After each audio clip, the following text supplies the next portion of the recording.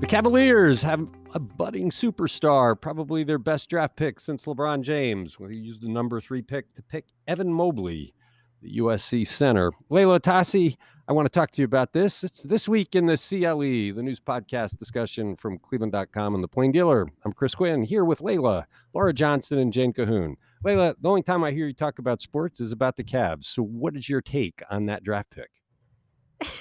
You didn't see that coming. I'm so glad you didn't ask me that. I didn't see it coming. And I got to tell you, because my husband beats me up about this constantly, I'm ashamed to say that I stopped following the Cavs when LeBron left. And Layla, and this is Laura Johnston. I have tried Layla's so defense, hard. While this was happening, we were watching our kids swim each other in a swim meet. So we were much more That's focused true. on a smaller sporting It's true. event. But truly, I realized that I was a LeBron fan and I loved the Cavs so much, but so much of it was baked into LeBron as a person and as a player. And so I'm unfortunately not fully abreast with with the Cavs pick. Okay, But so go Cavs, there's go Cavs. there's really no point for a sports fan to listen to this podcast. Let's move on. What important threshold has Ohio topped again when it comes to the coronavirus?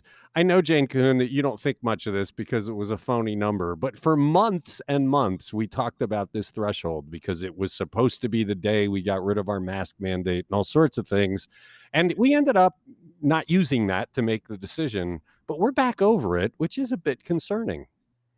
Yes, it is. But let me just say really all you need to know here, and that is that Delta variant, bad. It's spreading the virus and posing a real danger to unvaccinated people. And if you're not vaccinated, you're likely to get it. And if you get it, you might get seriously ill and you might die. So that's really, this is just one more piece of evidence that points to that bottom line. But what you're referring to is this benchmark that Governor Mike DeWine set for lifting his coronavirus orders. He wanted the state to get down to a level of 50 infections per 100,000 residents over a 2-week period. But he ended up, as you said, just kind of ignoring that and announcing in May that he was going to lift the health orders anyway at the beginning of June. And then, in fact, that's, about the time Ohio did get down to that level anyway. But now we are back up to 77.4 new COVID-19 infections per 100,000 residents over the past 2 weeks. The previous week's update showed that number at 46, so that just shows you, excuse me, how this variant has contributed to the spread here.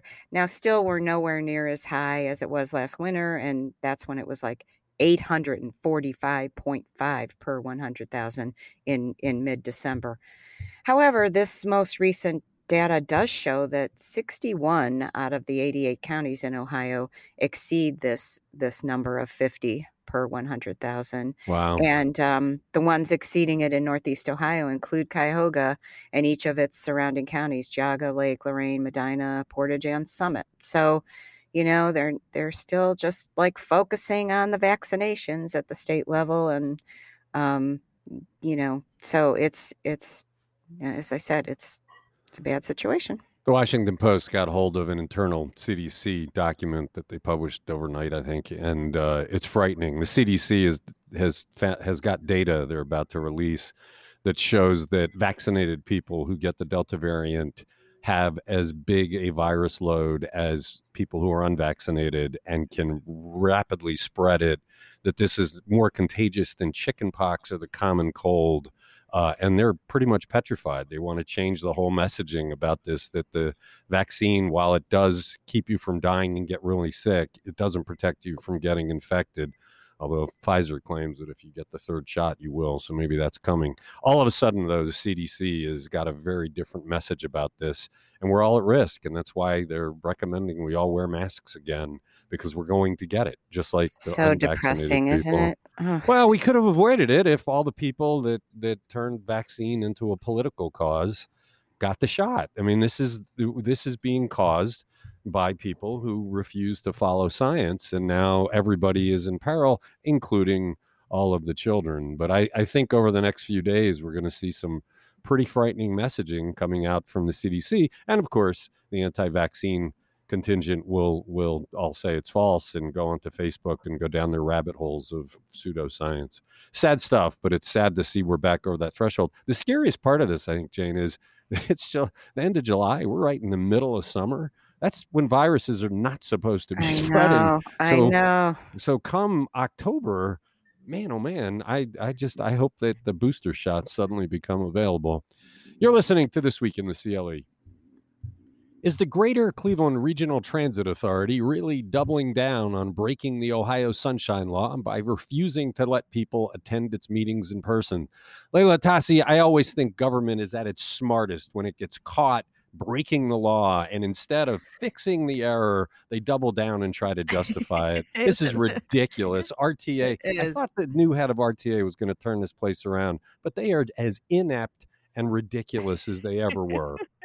You're right. So, by way of backstory, our Courtney Astolfi had blasted them with a great story earlier this week about their decision to continue barring the public from the meeting room despite the July 1st expiration of that state law that had permitted public bodies to meet remotely during the pandemic. After July 1st, RTA was supposed to let the public return, but instead they were limited to just watching on Facebook Live. So after Courtney outed RTA for this, you would think RTA would just, decide to open its meetings to the public, but instead they issued this lengthy statement defending themselves. They argued that the meeting was the last meeting that Courtney was reporting on was open to the public via live stream on Facebook. And they said that there's no law that says streaming can't take the place of physical attendance. And then RTA stated that there is a precedent in Ohio law that allows for the public to attend remotely rather than in person. And that relates to times when the number of public attendees at a given meeting exceed the capacity of the meeting room and are placed in a separate room to watch the meeting on closed caption TV. It says, its boardroom can only hold 44 people if safe distancing requirements are maintained, and 40 or more board and staff members routinely attend the meeting. So that leaves little capacity for the public. And this is all part of their letter.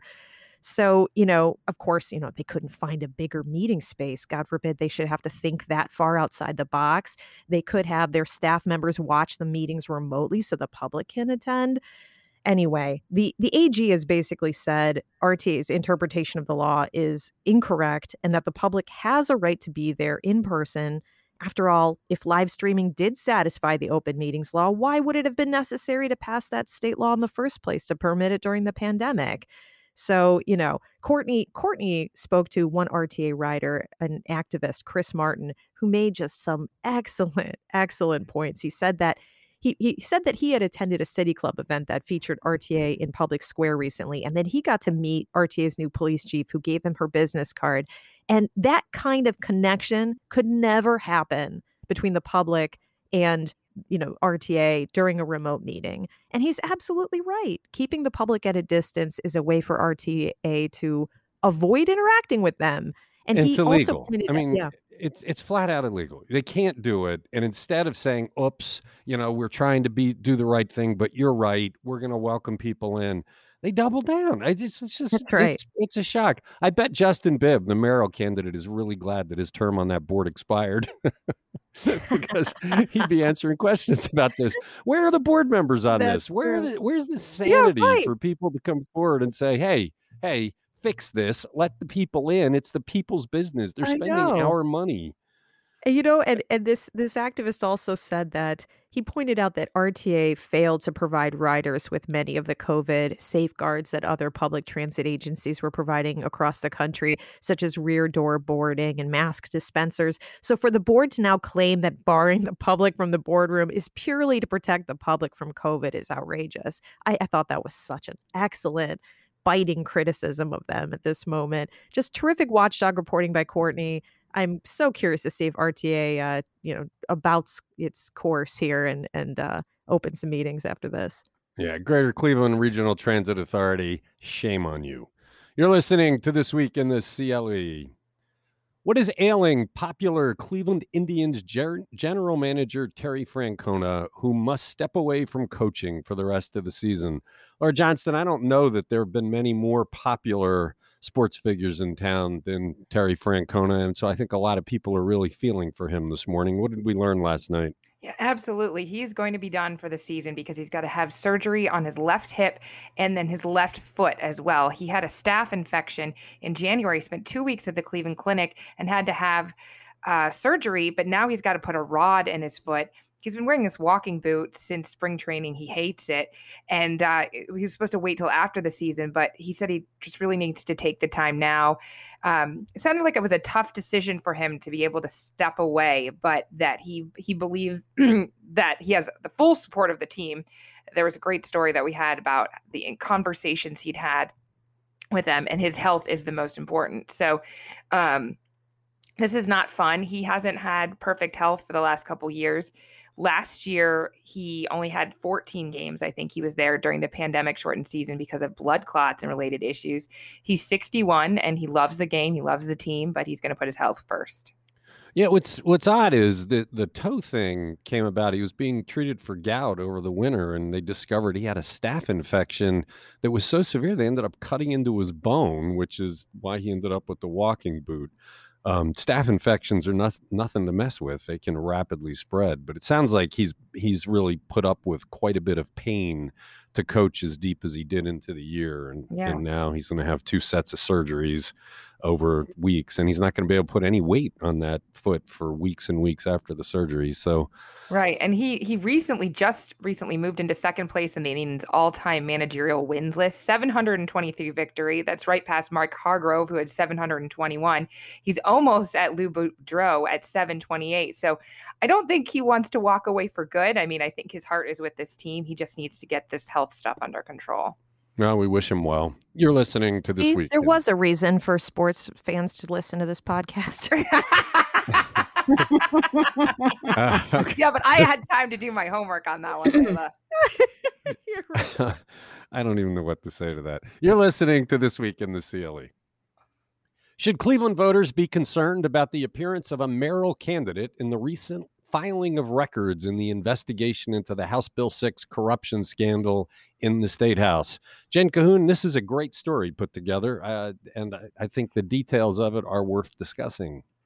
Yeah, I think it's worth people's while to be interested in this background if they live in Cleveland, especially. But bear with me because there's some twists and turns here to walk through. But we've talked a lot about this deferred prosecution agreement that First Energy recently signed with the Justice Department to avoid being charged in this corruption scandal. It required them to pay $230 million and to basically admit to this bribery scheme behind getting former Ohio House Speaker Larry Householder into power and getting this House Bill 6 nuclear bailout law passed.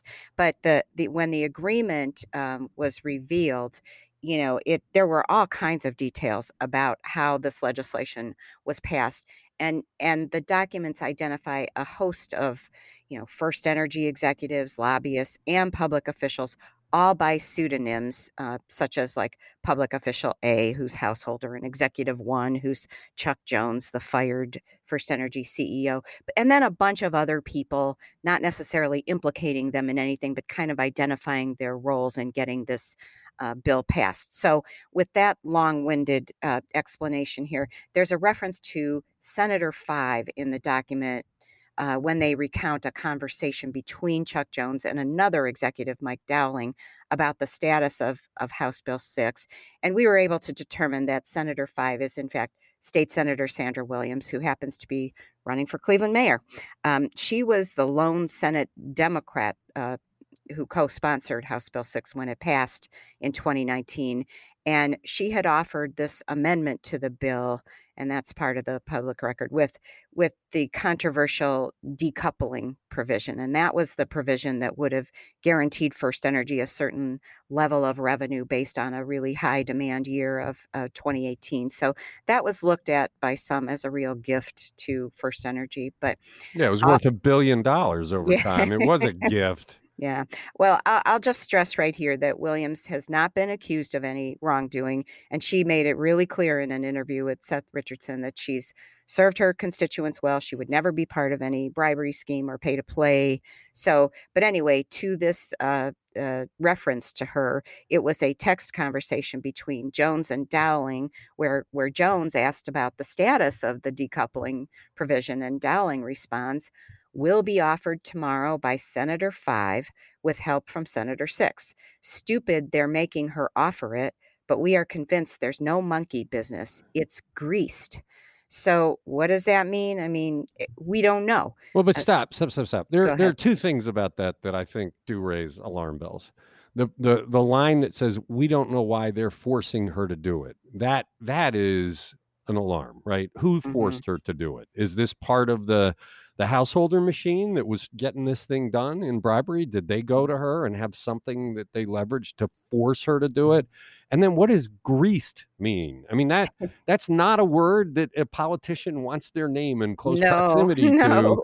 And she didn't know. She goes, I have no idea. The only part of this that I thought she looks really bad on is when she said she doesn't remember sponsoring the decoupling amendment. I mean, let's think about that statement. This is the biggest corruption scandal in the history of Ohio. It has dominated headlines for an entire year.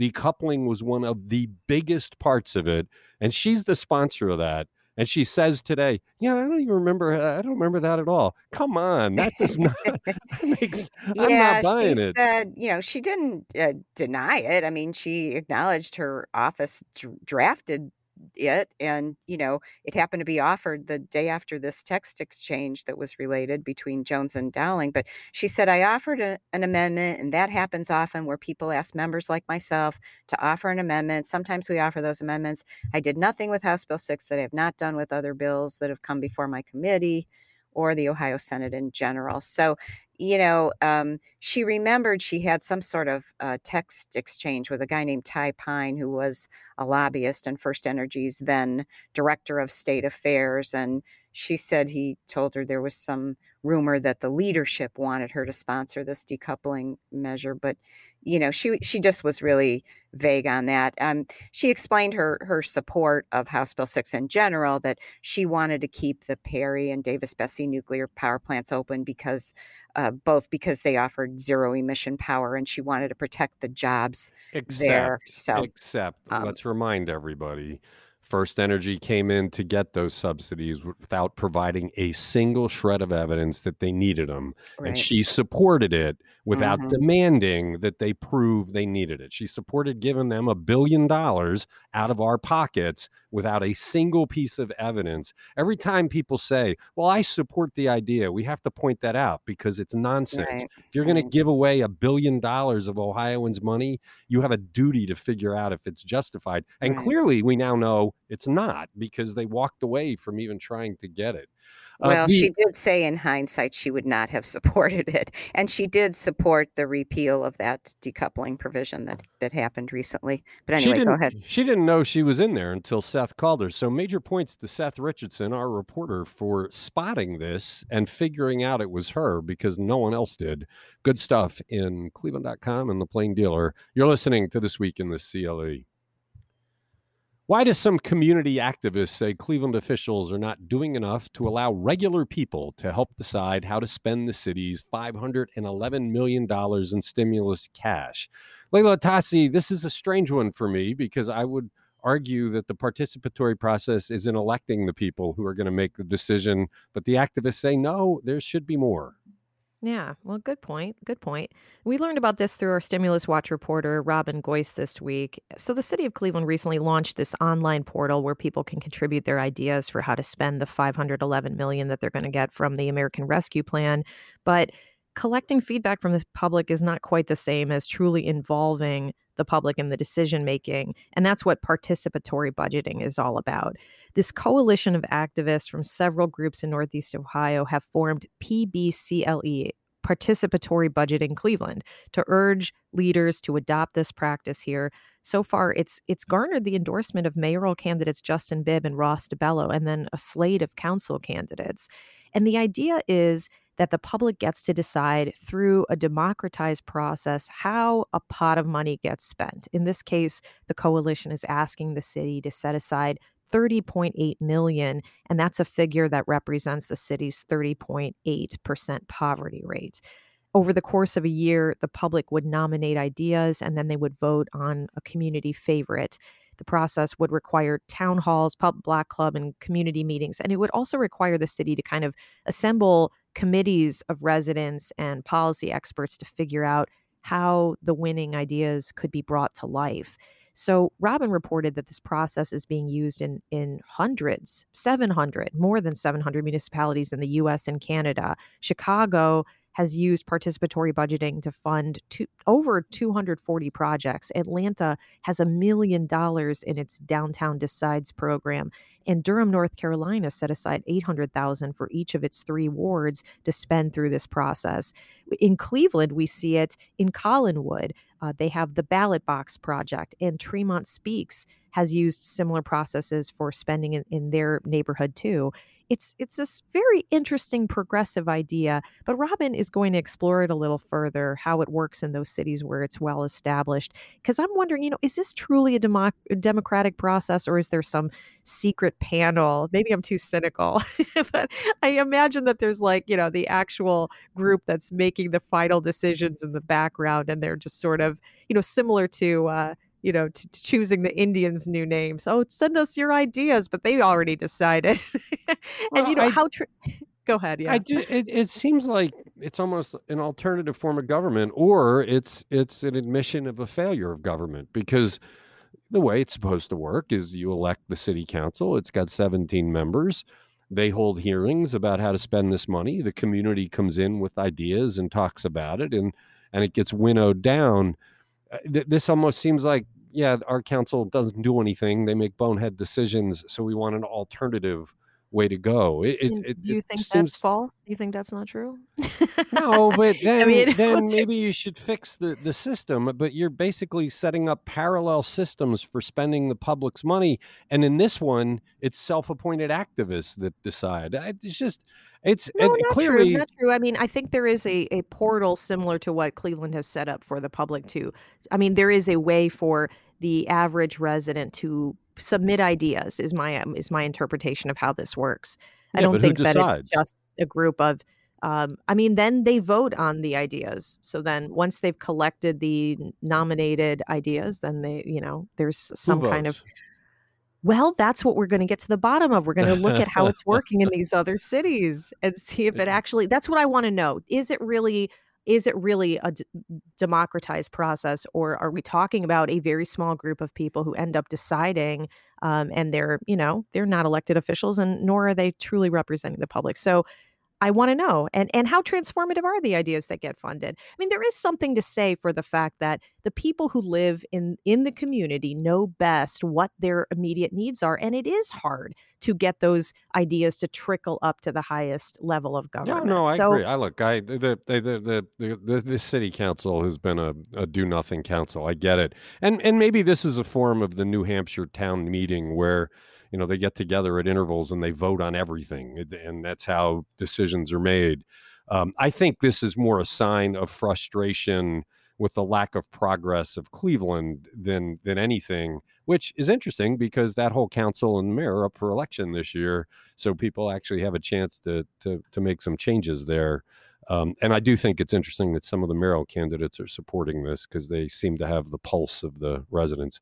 Good stuff by Robin. Check it out on cleveland.com.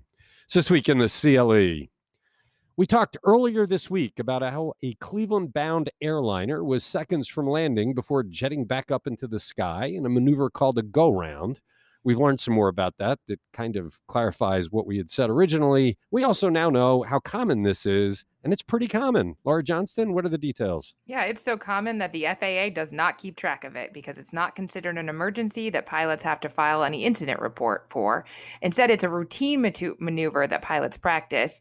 The difference from what we said originally this week is that the reason the FAA says this plane pulled up again was because they were expecting an unstable landing. They originally said there was a slow-moving vehicle on the ground. So they came back to us and said their original idea was wrong, and the city was glad to hear it because they didn't want to be blamed for a slow-moving vehicle on the ground.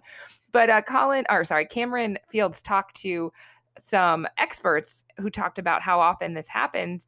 And you could fly in a lot of commercial flights and never experience it. I've never seen it, but they said this is very common. They practice for it a lot. They likened it to driving down a road and using your eyes to see what's going on the sides of the roads, right? Like if you see somebody walking a dog who's darting around, or a kid with a soccer ball, you're going to be hyper aware of that ball or that dog going in the street. And that this is the same idea that pilots can pull up if they don't think they can safely land on the ground. Yeah, I got to tell you, I mean, the FAA, the city, all downplaying it, saying this is normal. I asked about this on my subtext account that goes out to, I don't know, 860 people. I got a lot of responses from people who experienced this because I'd never heard of it. I'd never experienced it. And there were a bunch that said, yeah, I've been through this. It's not a big deal. The pilot explains it and everybody's fine.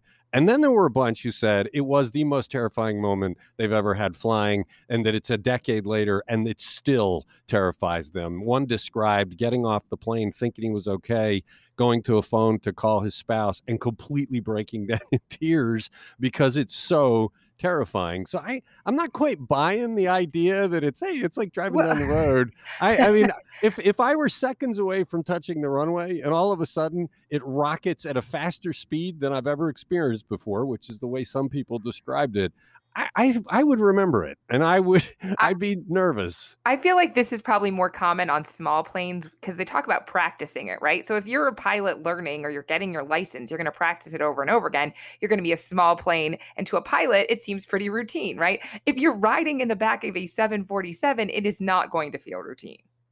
Yeah, I appreciate all the people that responded. And it is very common because lots of people have experienced it a bunch, multiple times. But I think my heart was with the people who described the abject terror of living through it. You're listening to This Week in the CLE. How is former President Donald Trump working to influence a special congressional election in Ohio? Jane Cahoon, are we ever going to be rid of this man? No. Well, maybe. End of the question. Maybe if he loses this one, that would be a blow. So if you follow national politics, you might have heard that there was a congressional race in Texas this week where the Republican candidate who was supported by Trump lost the election to another Republican. So that was a blow to him. So lo and behold, next thing you know, we see this 6-figure infusion of cash from a Trump-aligned PAC called Make America Great Again Action into Ohio's 15th congressional district race. This is the special election to replace Congressman Steve Stivers of the Columbus area, a Republican who left Congress to head the Ohio Chamber of Commerce. And the primary for that race is on Tuesday, just like the primary we have up here for the 11th district to succeed Marcia Fudge. But anyway, in this Columbus area race, it's a crowded field of Republicans, and it's a Republican leaning district. So the person who wins has a good shot of winning the whole thing.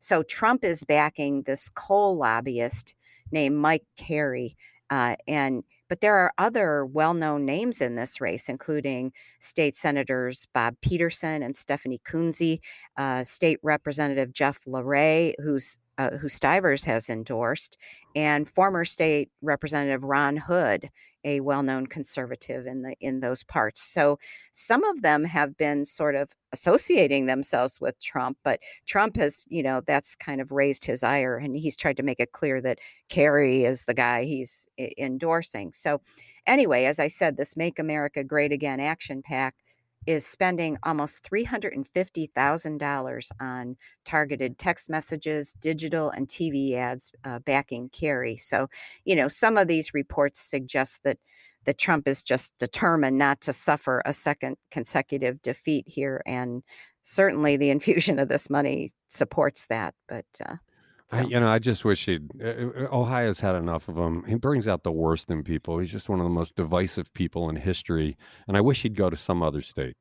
We're done. You did your rally here. Just leave us alone. Go play in Florida or somewhere, because he's just not. He doesn't raise the level of decency. We'll have to see what happens in the race. You're listening to This Week in the CLE. That's going to do it. It's looking like we have a pretty delightful weekend ahead. What is you guys got plans in one of these final weekends before our kids head back to school? I I don't Just relaxing. nothing. I want to take the Mhm. kids to Cedar Point to see that parade. So that's what Ugh. I'm going to try to do tonight. It's supposed Oh, to be yeah, nice. that It's is supposed to cool. be beautiful weather all weekend long, maybe a little bit of rain at the end. So enjoy it. Thanks, Laura. Thanks, Jane. Thanks, Alayla. Thanks to everybody who listens to this podcast. We'll be back on Monday for another discussion of the news.